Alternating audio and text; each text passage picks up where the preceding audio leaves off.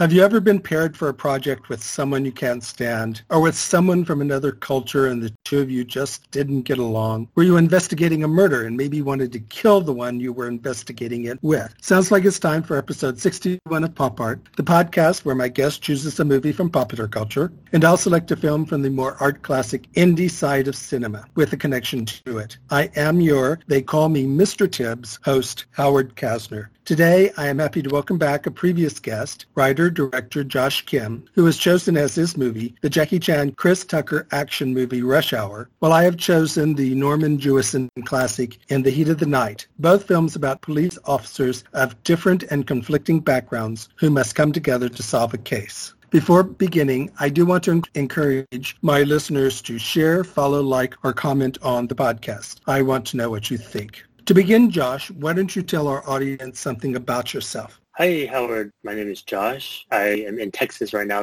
I'm in the home where I was born and grew up in, Southeast Texas. I remember this is when I started to watch a lot of films, go to Blockbuster and get the VHS and later DVD. I live in a small city, so there wasn't a lot of selection, but it wasn't until I studied in China. At that time, they had these pirated DVD stores where you can go in and buy any DVD in the world that was ever made for $1. My first time I would see like Kieslowski films, like Blue, Red, White, that opened my mind to film and filmmaking.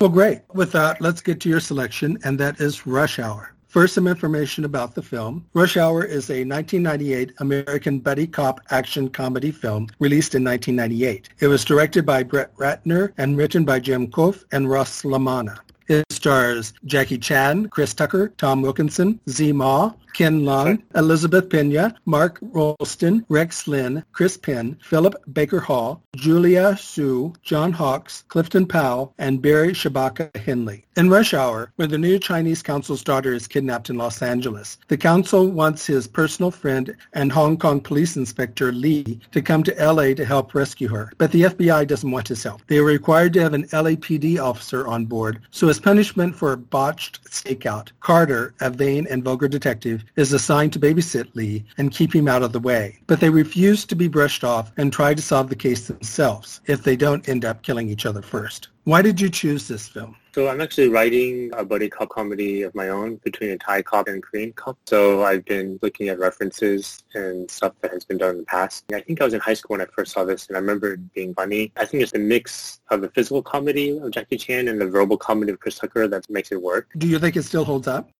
I do. I mean, I did laugh at it. I just think it was really funny. What's good about it are the stakes are really high. As a screenwriter, you want the stakes to be high. If they don't find the person, the girl's going to die. Bad guy is very bad. And I think they did a really good job of setting up a joke and then later delivering it. I did feel like it could be problematic in terms of how Asians are portrayed. That we can barely understand when they speak English and how women are treated basically as sex objects. I was looking at some of the behind the scenes and I saw that Brett Ratner was wanting to make a Rush Hour 4. I'm really interested in seeing how he would do that in more modern times. But I think there was just really good chemistry between Jackie and Chris Tucker. It was overall enjoyable to watch.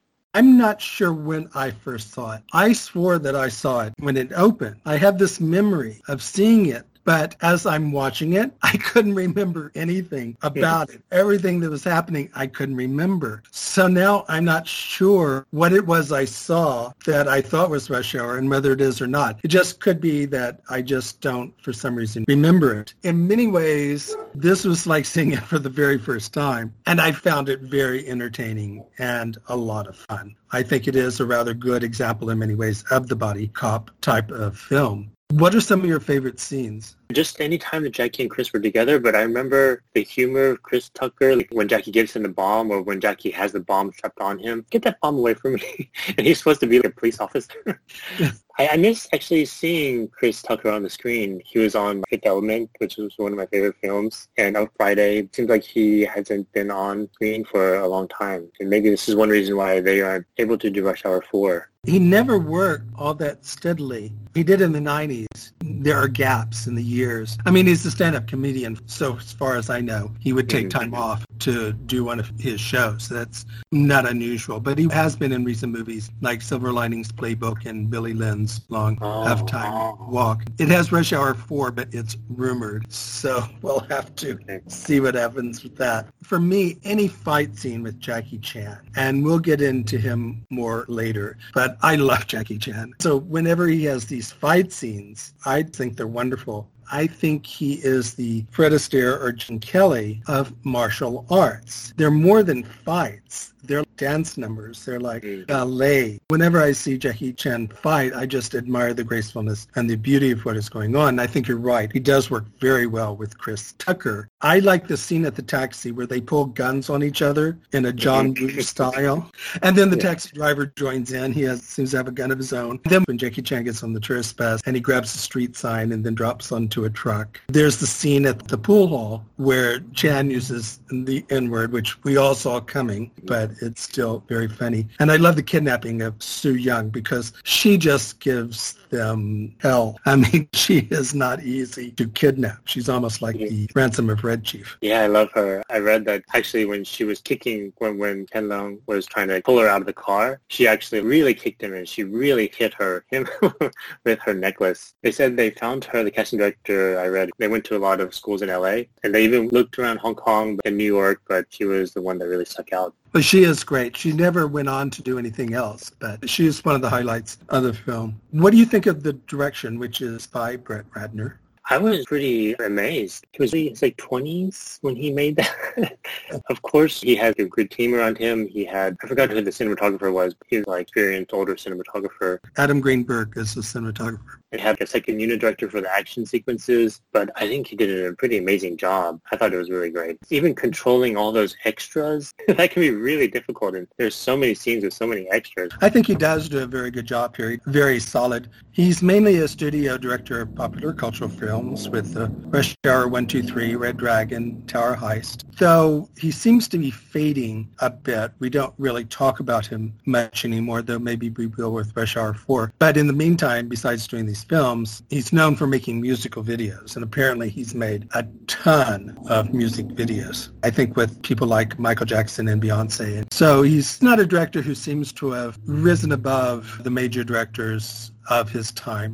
The screenplay is by Ross LaManna, who did the original story, and then Jim Kof adapted the screenplay. Here, it might be interesting to talk a little about buddy cop films. As you say, you're planning on making one, and you've written one, which actually I must say that I've read a first draft of it, and it seems to have a lot of promise. So I hope it gets made. Basically, the definition of a buddy cop film is a story about two police officers, though it's not restricted to just officers, who are of vastly different backgrounds, having to join together to solve a crime. It's now become a subgenre all its own. The first official buddy cop film is often considered to be 48 Hours, made in 1982, which appeared Dick Nolte and Eddie Murphy. But then you have Beverly Hills Cop, Running Scared, Lethal Weapon, Kiss Kiss Bang Bang, and of course Rush Hour. There are some films considered to be precursors to buddy cop films, and that's Akira Kurosawa's Stray Dog, and the film we'll be talking about next, In the Heat of the Night.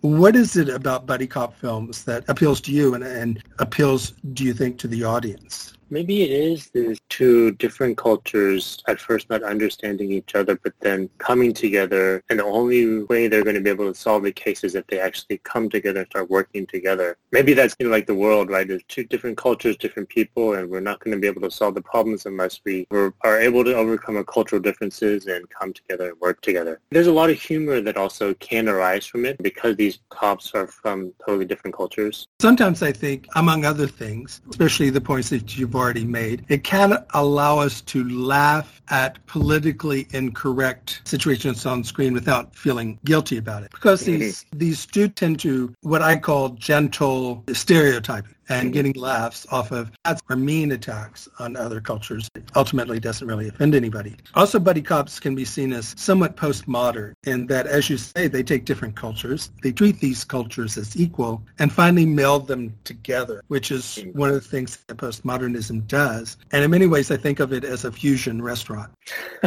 Okay. It's a thesis, antithesis, synthesis. Ross LaManna, who did the story, pretty much seems to be known for nothing but Rush Hour and the sequels and the TV series. Jim Kolf, who did the screenplay, did films like National Treasure and TV series like Grimm. He has a very big career. If you go to IMDb, does everything. But his best films are probably two earlier ones, Stakeout, which is sort of another buddy cop movie, and the sci-fi film The Hidden. Oh, I didn't know he did Stakeout. Okay. The acting, of course, you're right. Jackie Chan and Chris Tucker do form a great team. They're very funny. After the success of Rumble in the Bronx, Brett Ratner wanted to put Jackie Chan in a buddy cop movie, not as a co-star sidekick, but on equal footing. A few days later, Chan agreed to star in the film. Not long after, flew to Los Angeles and met Chris Tucker. As I said, I've always thought of him as Fred Astaire, Gene Kelly of martial arts. I just find his fight scenes, which he does himself, he doesn't use stuntmen, sometimes to unfortunate happenings, like breaking things, but they are like ballet numbers. But I think to a certain degree, I don't know how serious or how far to take this. Charles Taylor of Salon.com is critical of how Hollywood has used Jackie Chan. And he said Chan is one-of-a-kind performer. Bruce Lee crossed with Donald O'Connor in the Make 'em Laugh number from Singing in the Rain. Hollywood needs to stop treating him as if he were one of these fondue sets given as wedding gifts in the 70s, a foreign novelty shoved in a closet due to absolute cluelessness about what to do with it. Sometimes I do think that's the way they use Jackie Chan. He never really exactly played leads. He always plays co-leads. To a certain degree, is there to exoticize a film. At the same time, I love Jackie Chan. So how do you feel about Jackie Chan? He's huge in Asia, and he's in a lot of Chinese language films. So can you remind me, what was it again that Charles Taylor is that we were not using Jackie Chan to his fullest? Right. I think he doesn't like the idea that he's always paired with somebody else as sort of an exotic addition to a movie in the U.S. Of course, as you say, overseas, he's always the star. That is kind of true, because I remember The Foreigner, and I think The Foreigner, he was a father trying to save his daughter, and that was one that he led on his own. He's working on another one where he's paired with John Cena called Snafu. Yeah, post-production. That should be fun. So maybe it is those ones when he is paired with an American actor that travels more. In China and in Asia, he can lead a film on his own. I think it's actually perhaps worldwide, outside the U.S., that he can carry a film on his own. I mean, he is so big, not only in China but in Asia, but I think he can lead film on his own, even in the U.S. Do you agree? I think he should be able to do that in the U.S., but for some reason, I don't feel like they allow him to. One critic said that he is probably the most recognizable star in the world. I mean, we only think of things from the U.S. perspective, and in the U.S. he's not. But that doesn't mean anything overseas, because there are people who are huge overseas that are not huge in the U.S. And we somehow have this thought that if they're not huge in the U.S., they're not huge. When in reality, we're only one small part of the world, and we're even losing influence when it comes to who is big in movies, especially when it comes to China. I think I read something that said within Asia or some parts of Asia that Korean films do better than Hollywood. South Korea is making the most interesting films in the world right now, along with Romania.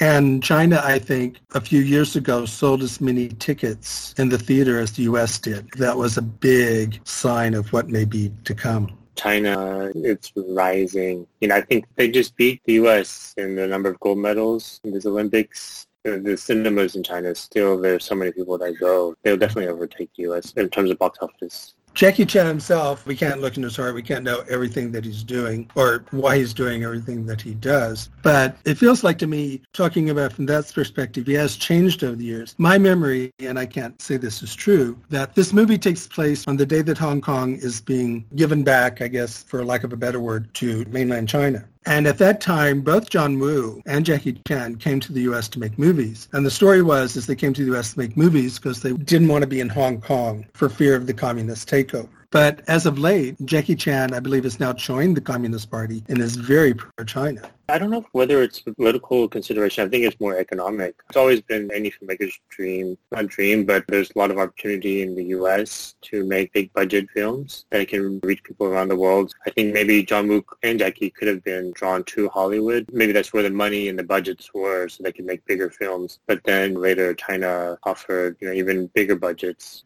Certainly, I think the idea of it being more economic than anything else is probably quite true. Fortunately, I think John Woo wasn't treated very well with his movies in the U.S., and now that he's gone back to Hong Kong, I think his movies tend to be a bit more interesting. Jackie Chan has expressed dissatisfaction with the film. He said, I didn't like the movie. I still don't like the movie. But it seems to be because he said that I don't like the way I speak English and I don't know what Chris Tucker is saying. Mm-hmm. And as in the movie, when Chan first met Tucker in a meeting, he said he couldn't understand anything he was saying. Yeah.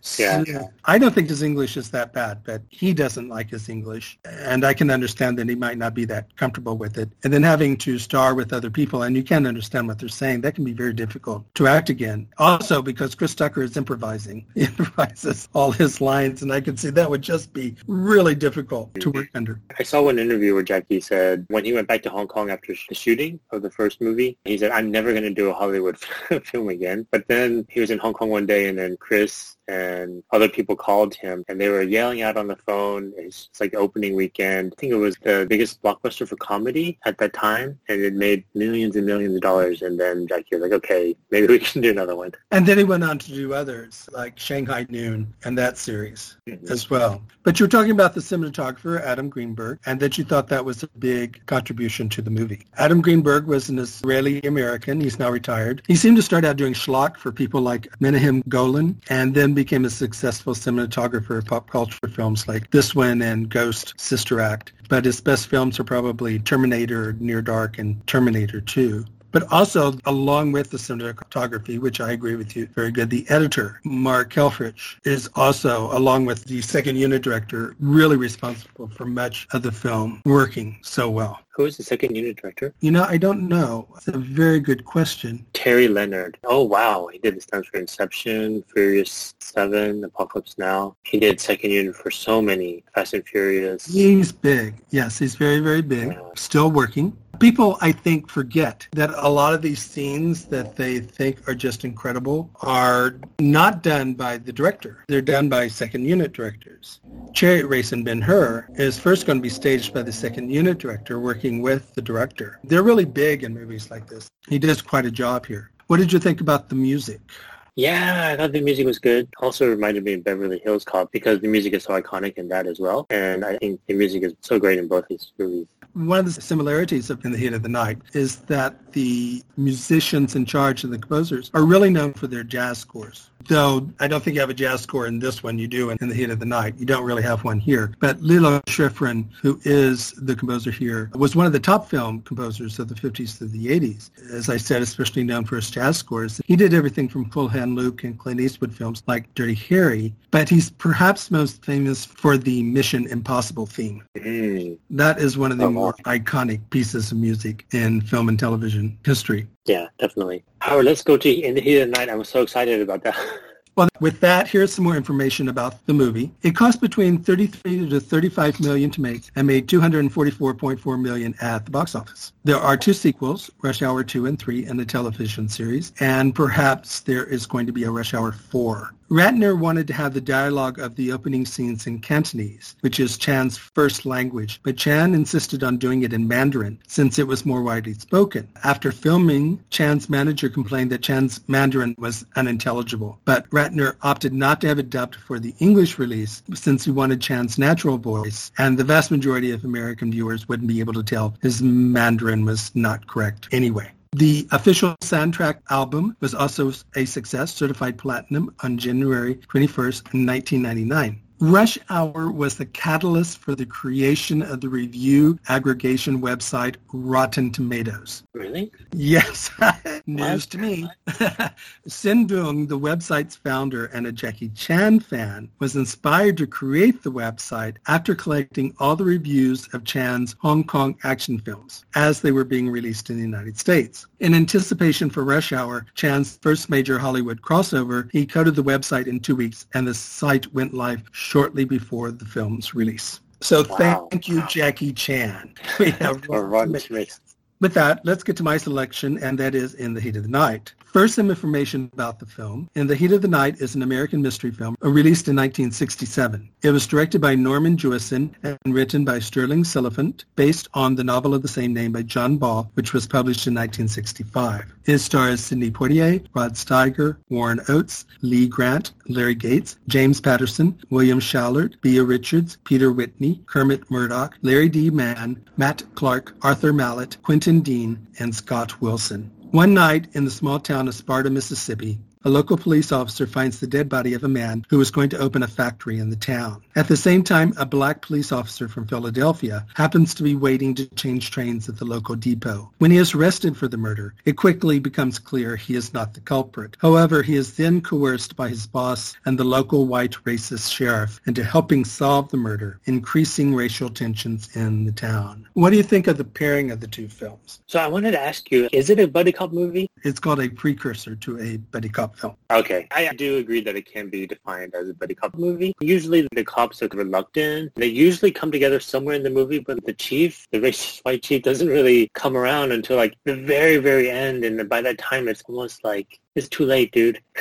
It's so little. But I love this film. I cannot believe I hadn't seen it earlier. This is the first time I saw it. I got goosebumps so many times. Bumps from delivery of the lines, the injustice, sometimes just being so angry, but then also just feeling so good, like seeing when Virgil slaps Endicott back. We're going to be talking about that scene big time.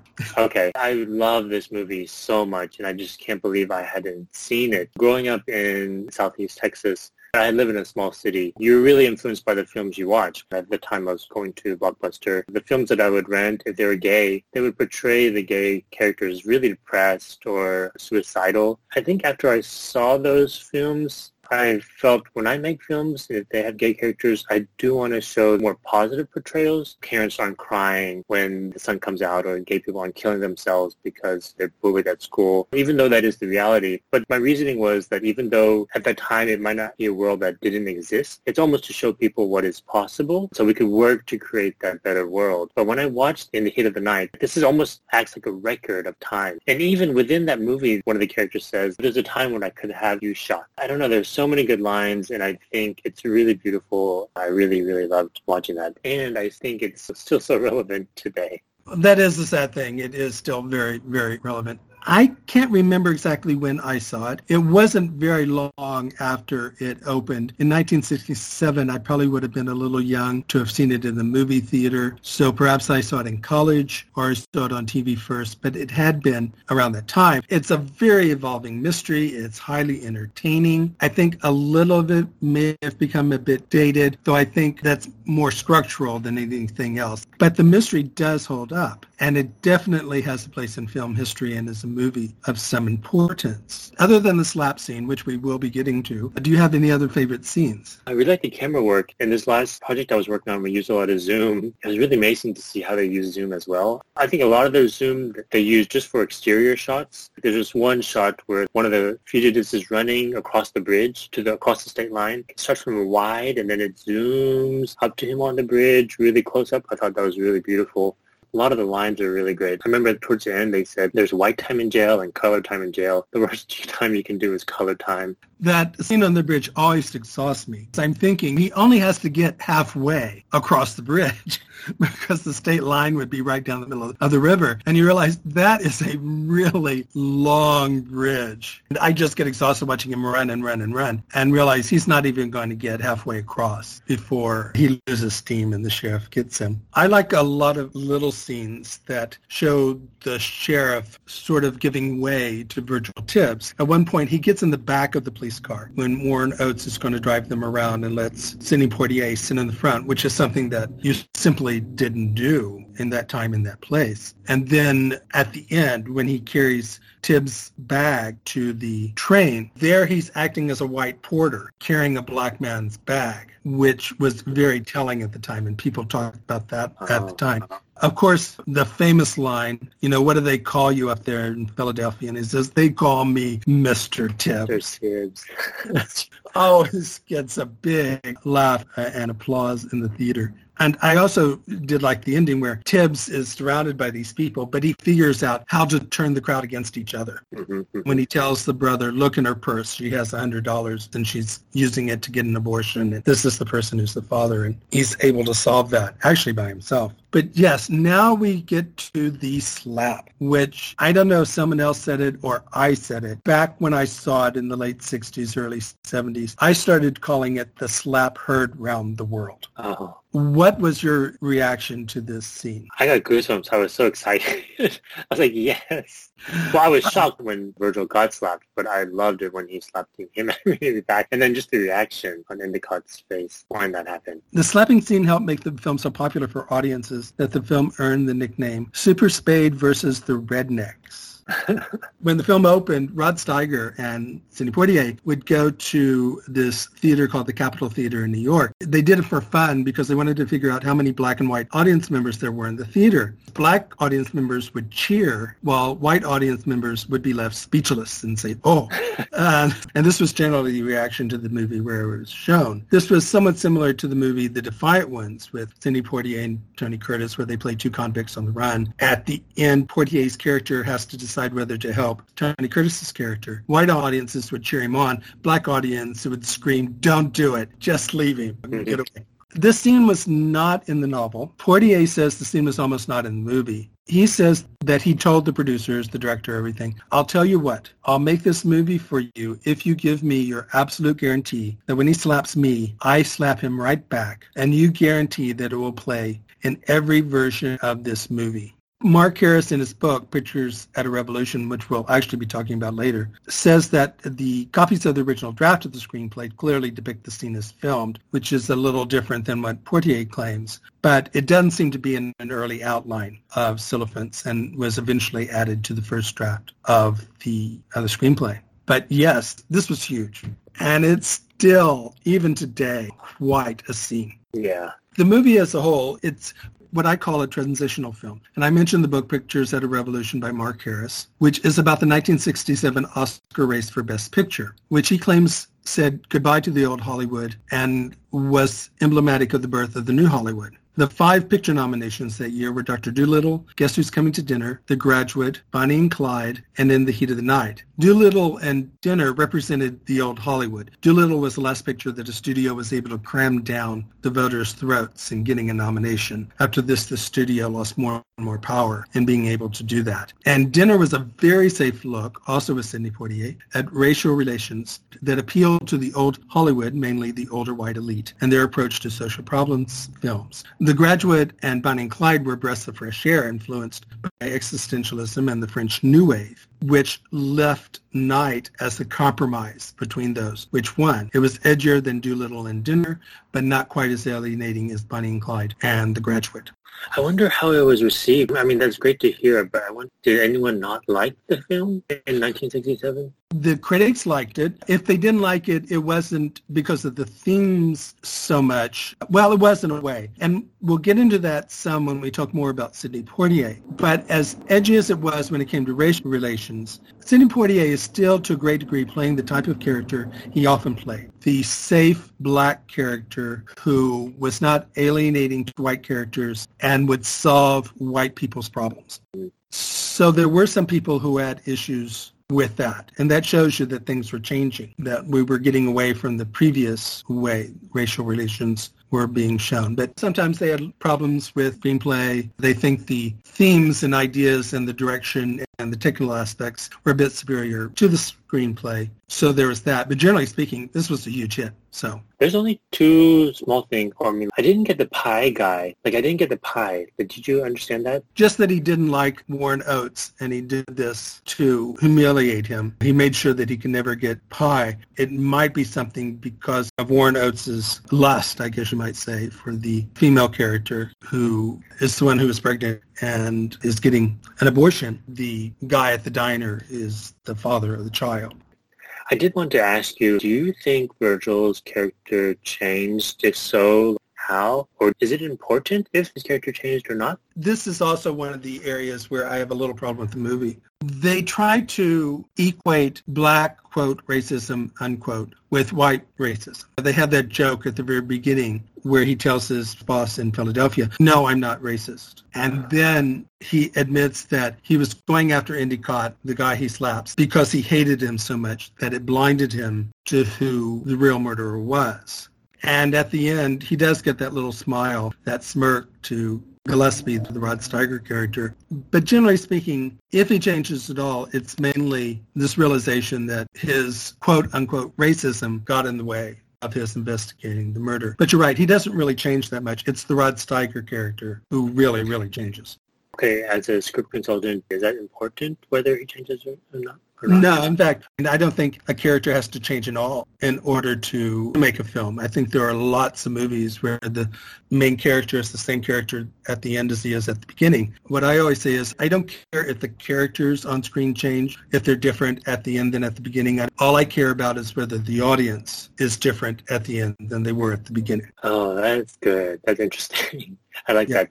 I don't think Sidney Poitier really changes that much, and it's not important that he does. He's not the one who should be required to change. It's the sheriff who needs to change, and he definitely does change at the end.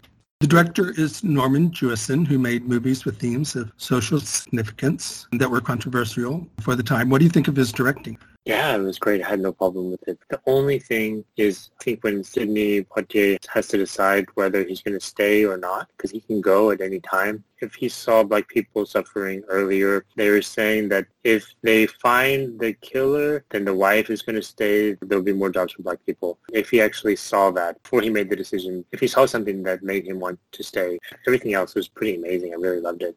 I think you do have a point there. His ultimate decision to stay is not to be of benefit to the black characters in the town. The factory that they're opening is going to employ 1,000 people, 500 white, 500 black, which in itself was a bit controversial in the town, but they needed the economics, so they were more than welcoming to this factory. But yeah, his motivation tends to be for other reasons.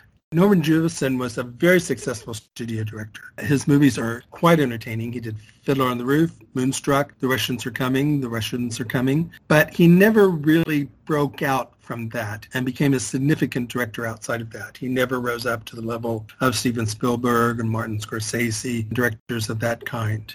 But the screenplay was by Sterling Sullivan. This is his best-known film. He worked on schlock like The Poseidon Adventure and The Tearing Inferno. Perhaps, besides In the Heat of the Night, what he is best known for are creating the TV series like Perry Mason, The Naked City, and Route 66. And what did you think of the screenplay? It was amazing. Great lines. Everything was good. I do at times find the structure and the plotting a bit clunky. I didn't notice this the first time I saw it, maybe even the second. This, I think, is the fourth or fifth time I have seen the movie. And I started noticing little things. At one point, Sidney Poitier is just at the factory grounds where they're going to build the building. And I'm going, when did he decide to go there? He's just suddenly there. And then the sheriff shows up. And I'm going, how did the sheriff know he was there? Mm-hmm. He's constantly told, you can't go walking around alone. There are all these people out to kill you. And he just goes off by himself. Mm-hmm. Those little things get to me, but it's a very solid murder mystery. I think I would have felt a little bit more satisfied if the racist white cop came around earlier. Well, he keeps going back and forth. He's racist, but to a certain degree, he's not as stupid as he seems. Quickly catches on to the fact that Virgil Timms, whether he likes it or not, is smarter than he is, better at the job, and if they're going to solve this murder, he is going to condescend to let a black man solve this. That automatically does put him a little above everybody else around him because he knows that. He knows what's going on, that he is racist, but smart enough to know, let him solve this mystery. And he does come around in small ways. Like I said, when he gets in the back of the police car or when he has him over to his house and they start talking. And then that turns at one point where he feels like Virgil Timms is pitying him to be pitied by a black man. He can have that. It does take him a while, though, to fully come around. And he's probably still very racist. I mean, I don't think he's going to be treating the black characters in his town all that much better than the way he was treating him before. Right. But he doesn't shoot Sidney Poitier or attack Sidney Poitier when he slaps Endicott. He sort of knows that something is changing, even if he doesn't realize it. Mm.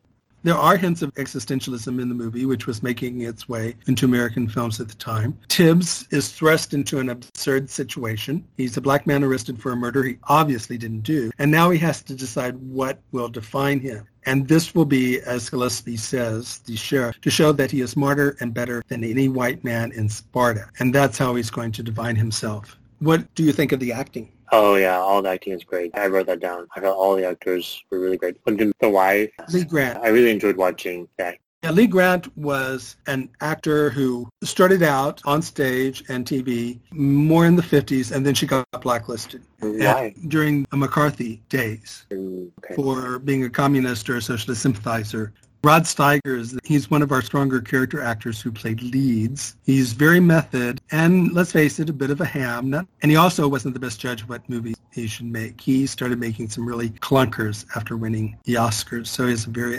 uneven career. And then later on he suffered from depression and heart problems, which made it difficult for him to find the roles. But he did win the Oscar for this. Wow, that's great. Then Sidney Poitier did not win an Oscar then. For Sidney Poitier, this was a turning point in his life as an actor.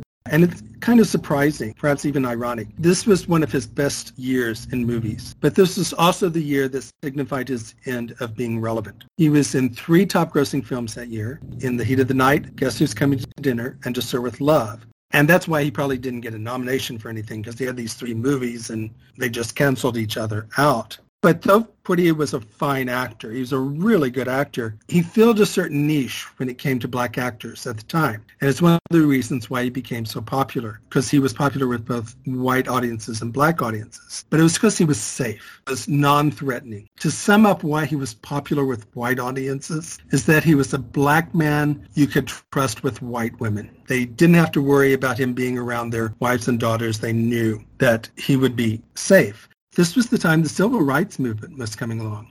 The black audience was losing interest in that kind of character. He still acted and directed, but he was no longer really relevant. Chef came out in 1971, and that type of character became more appealing to black audiences. Have you seen many Poitier films? Do you like him as an actor? Actually, I think these are the first ones that I remember. I didn't see the one where I think he won an Academy Award for The Defiant One. No, he won it for Lilies of the Field. He was nominated for The Defiant One. Lilies of the Okay. Yeah, I haven't seen any of these. I think he's a really good actor, so I do highly recommend it. I think you mentioned the cinematography, which is by Haskell Wexler. Yeah, I loved it. I talked about the zoom earlier. I thought it was really interesting. I remember as soon as his name came up in the credits, the first thing I thought about was, wasn't he did something with American Graffiti? And yes. I looked it up, and he was like a consultant for American Graffiti. But I remember loving the cinematography in American Graffiti. He is one of the most prominent and critically respected cinematographers of all time. He was judged to be one of film history's 10 most influential cinematographers in a survey of the members of the International Cinematographers Guild. And yes, when I watch this film, I just feel the heat, feel the sweat on everybody. And there were little things I liked when they're going around in the police car. You only see things that the headlights light up. It's dark at the edges. And he started on documentaries. His first feature was America, America. I should say he consulted on American Graffiti. Then he did Who's Afraid of Virginia Woolf. His most influential film is Medium Cool, which was shot in a cinema verite style, which he also directed. And I saw that in college, and I was quite blown away by that. Very different from other kinds of films because it is shot cinema verite style as if it was happening at the time. I mean, it's just very realistic, which has its good points and bad points. But it was happening at the time of the riots at the Democratic Convention in Chicago, and he incorporated that in the film. And The Heat of the Night is also important for being the first major Hollywood film in color that was lit with proper consideration for a black person. Yeah, I read that. Haskell Wexler recognized that standard strong lighting used in filming tended to produce too much glare on dark complexions and rendered the features indistinct, so he adjusted the lighting. The editing is by Hal Ashby. Are you familiar with Hal Ashby? No. What did he do? He started out as an editor, but he became a solid director of the New Hollywood. The one you'll probably most know him for, perhaps, is Harold and Maude, but also The Landlord, Shampoo, and then Being There with Peter Sellers. There's After being there, his films became less interesting. He formed a production company called Lorimar, but he had trouble with the producers and he had a drug habit. So after being there, he goes into a decline. He made a film called 8 Million Ways to Die, and I know this because it got very popular in China, not the film, but the actual book. A famous actor, Tony Leung, in Hong Kong, this was one movie that it was like his dream to be able to play the detective. I don't think I've seen the film. I may have. I think it is a strong cult following. One of the last interesting films he made. And then there's the music. I don't remember the music so much. You mainly probably remember the opening more than anything else. It's by Quincy Jones, who was one of the biggest jazz composers and music producers. He was major. Today, perhaps, though, he may be best remembered by the third part of the Austin Powers movies, where he plays himself. Well, with that, here's some more information about the film. It cost $2 million to make and made $24.3 million at the box office. It received 7 Oscar nominations, winning for picture, screenplay, actor, sound, film editing, and was nominated for director and sound effects. Mike Nichols won for Best Director that year for The Graduate. In talking about whether it was relevant or not, the Oscar ceremony that year was postponed by 2 days due to Martin Luther King's assassination. Oh, wow.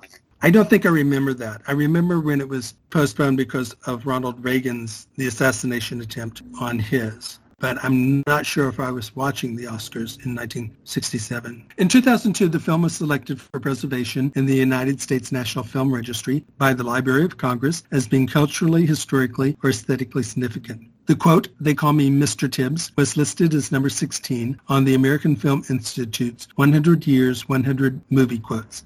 Although the film was set in Sparta, Mississippi, most of the movie was filmed in Sparta, Illinois. You can see many of the film's landmarks still today. This was due to racial fears. Poitier and Belafonte had been threatened by racial groups and the KKK when they had made a movie in the South earlier, and Sidney Poitier refused to make a movie south of the Mason-Dixon line, though he did go into Tennessee for the Endicott scene at the plantation because they couldn't find a cotton plantation north of there. They did choose Sparta, Illinois, so they wouldn't have to change all the signs. There are 2 sequels, They Call Me Mr. Tibbs and The Organization, and a 1988 television series with Carol O'Connor and Howard E. Rollins. Bea Richards, who played the abortionist Mama Kaliba, played the mother of Sidney Poitier's character in Guess Who's Coming to Dinner that same year, and she was nominated for an Oscar for that film. People may recognize William Schallert, if you were as old as I am, as the father in The Patty Duke Show. He was the mayor of the town. And Scott Wilson, who plays Harvey, the second person accused of the murder, the one running across the bridge. His next film is In Cold Blood. Virgil's salary of $162.39 per week would be roughly $1,285 in 2020. The cash in his wallet was $127, which comes to $1,005, which is actually a lot of money to be carrying around in 1967. The salaries may not quite translate because salaries didn't always rise with inflation. In 1968, Quincy Jones and his songwriting partner Bob Russell became the first African Americans to be nominated for an Academy Award for Best Original Song for The Eyes of Love from the film Banning. Jones was also nominated for an Academy Award for Best Original Score for In Cold Blood, making him the first African American to be nominated twice in the same year. In 1971, he became the first American to be the musical director and conductor of the Academy Awards, and in 1995, he was the first African American to receive the Academy's Jean Hersholt Humanitarian Award. With that, let's start closing out. And I came to the dreaded part where I asked you to choose a film or two to go with your choice that might interest our audience. Brooklyn 99, I don't think that is a buddy cop film. 21 Jump Street, the newer ones. But In the Heat of the Night, such a great film. I would highly recommend anyone move that up next on your playlist. Great. For that, I'm going to list some of my favorite buddy cop films. Like In the Heat of the Night, Akira Kurosawa's 1949 Stray Dog is considered a precursor to the buddy cop film. In it, a rookie cop has his gun stolen and must hunt down the man who took it and get it back. I love that film. Stakeout, which I mentioned before, is John Badham's 1987 comedy in which Richard Dreyfuss and Amelia Estevez are assigned to watch an escaped convict's former girlfriend in case her ex shows up. Complications ensue when Dreyfuss Dreyfus starts falling in love with her. The Guard is writer-director John Michael McDonagh's 2011 film with Brendan Gleeson and Don Cheadle. It has Don Cheadle as a straight-shooting FBI agent joining forces with an unorthodox Irish police officer in Ireland to stop a drug smuggling ring. I actually almost chose that one instead of In the Heat of the Night, but I decided to go with something that's more of a classic. Hot Fuzz is Edgar Wright and Simon Pegg's 2007 satire of buddy cop movies in which a London officer who is so good at his job